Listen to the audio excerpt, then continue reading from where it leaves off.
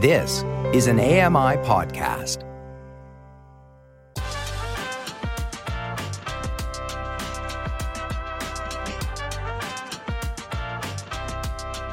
Welcome back. It's Now with Dave Brown on AMI TV. The temperature is dropping across the country. You know that. You feel it by just poking your head out the window. But what if you want to do more than just poke your head out the window? What if you want to stay active outdoors? How can you dress for the weather without sacrificing performance or being just deeply, deeply uncomfortable? Inclusive sport advocate Ryan Van Praet has some tips. Hey, good morning, Ryan. Good morning. How are you? Ryan, I'm great. As someone who used to engage in some running, I know this time of year can get a little bit complicated. What are the common mistakes somebody makes when they're dressing for a fall outdoor activity? I would say overdressing probably. And I think part of that ties into the number one mistake is not paying close enough attention to the weather, particularly the wind. The sun is strong, the wind is cold.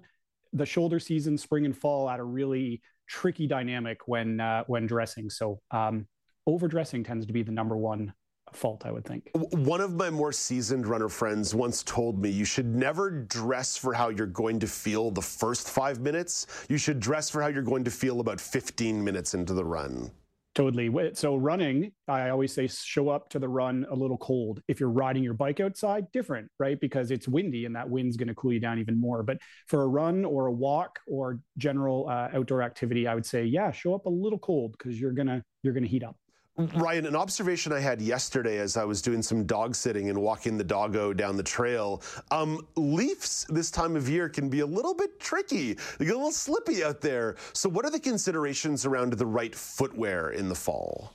Yeah, well, I'm always about buying more gear. So investing in maybe trail shoes, if you're out in more trail activities, and we tend to hit the trails more just in general in the fall for that leaf watching.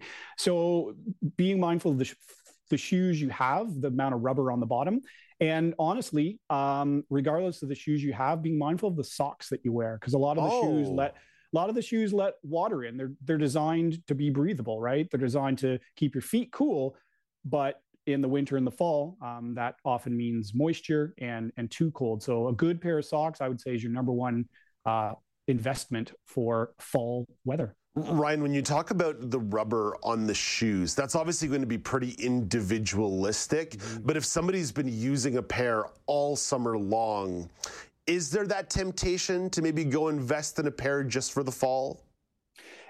I don't see anything wrong with it because, shoes generally wear out due to mileage and due to moisture. So if you have a pair of shoes that you only use in the fall or the winter, and then the rest of the season they stay safe and dry, they could last you a couple seasons. And so there's not necessarily anything wrong with that, having a fall or winter pair of shoes in your rotation just for safety. And a lot of them now are Gore-Tex, so they don't allow that moisture as well. So there's a method to that madness. Is there a way at all to not break the bank on shoes? I know for someone like you who does actual triathlons and Ironmans, there's probably no way around it. But for a layman like me who might do 3 or 4K on a good run, if my ankles and knees ever allow that ever again, is there a middle ground in terms of what I might spend on a pair of shoes rather than simply going and dropping $250 or $300? I don't even pay that much. So, I think for around $100 at Sport Chek, you're probably going to do okay. I would say start with something neutral. Don't let the salesperson say, well, you have flat feet, you need a super supportive shoe.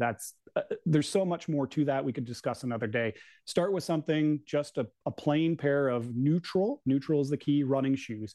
And that basically will get you started. And then from there, you can always go to something more supportive. But honestly, the shoes nowadays are so amazing. $100 would get you a good pair of activity shoes that would last you a really long time. Nice.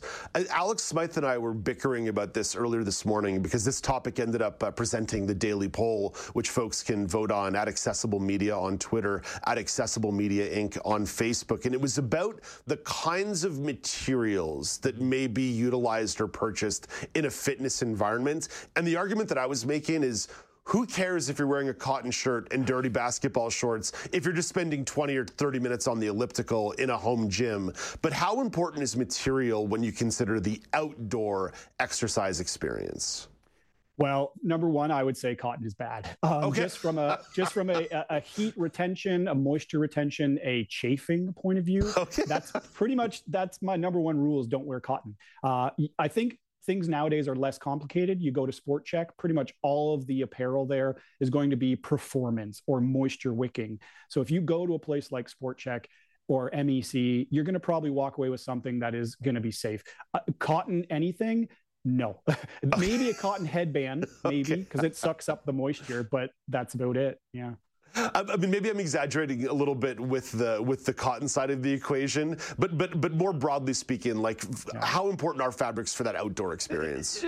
Totally. So layers are important. So having something close to your skin that is moisture wicking is going to basically take that moisture off your skin and allow your skin to breathe, right? And then having maybe a windbreaker layer or a vest, something that you can remove easily if needed. But don't wear what I'm wearing right now, a giant sweater over a cotton t-shirt. This would be a recipe for disaster. So something quote unquote moisture wicking against your skin, you're off to a good start.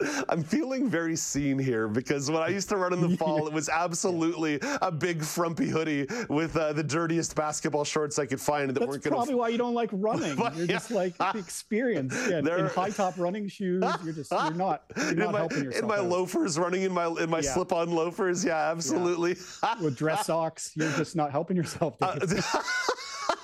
Ryan, speaking of moisture, hydration. Again, thinking about this outdoor activity that's maybe going to last for more than, say, 15, 20, 25 minutes, you're going to want to bring some hydration with you. But if it's starting to get really chilly, like right around that 0 mark, what are some recommendations for bringing your hydration with you that isn't going to be an ice cube by the time you need it? Yeah, 2 quick things. So if you wear a fanny pack with a water belt, keeping it out of the wind. So if it might have to be on the front if the wind is at your back, or vice versa, or a Hydro Pack. So the sort of collapsible water bottles, they are a bit sloshy to carry, but you can tuck them in your waistband. You can tuck them in close to your chest. Ladies tuck them into their sports bras as well. So it's anything close to your body is going to keep it out of the wind and keep it from freezing. Ryan, only got about 45 seconds to a minute left here on the clock. Again, you are someone who is an avid sports person. You do all kinds of stuff in the summer. You do all kinds of stuff in the winter. You like to train. Where do you rank running in the fall or doing outdoor exercise in the fall with the biking compared to, say, some of that harder summer training? I love it. This is the runner's weather. I mean, that's why all the marathons happen in the spring and the fall.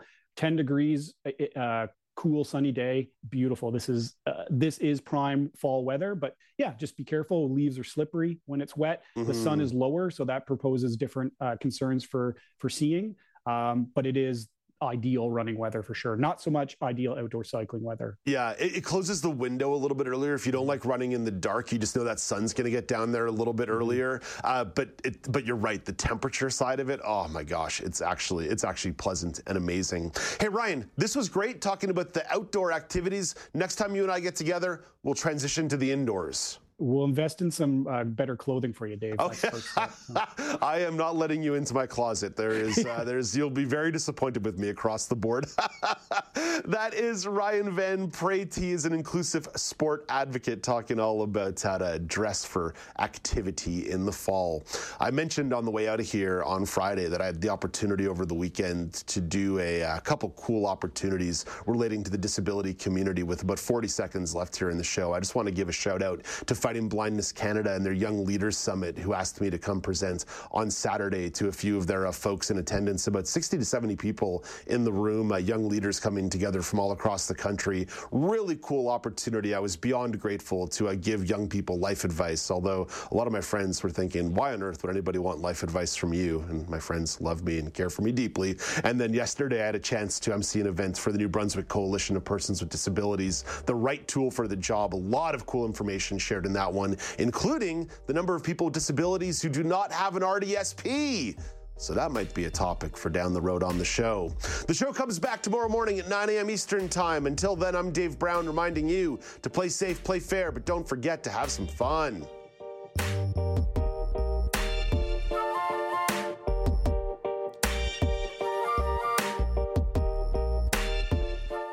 Hi, I'm Jenny Bovard. Join me monthly for Low Vision Moments, where I speak with awesome guests about some of the amusing things that happen when you're blind or partially sighted. Watch on YouTube or download Low Vision Moments from your favorite podcast distributor.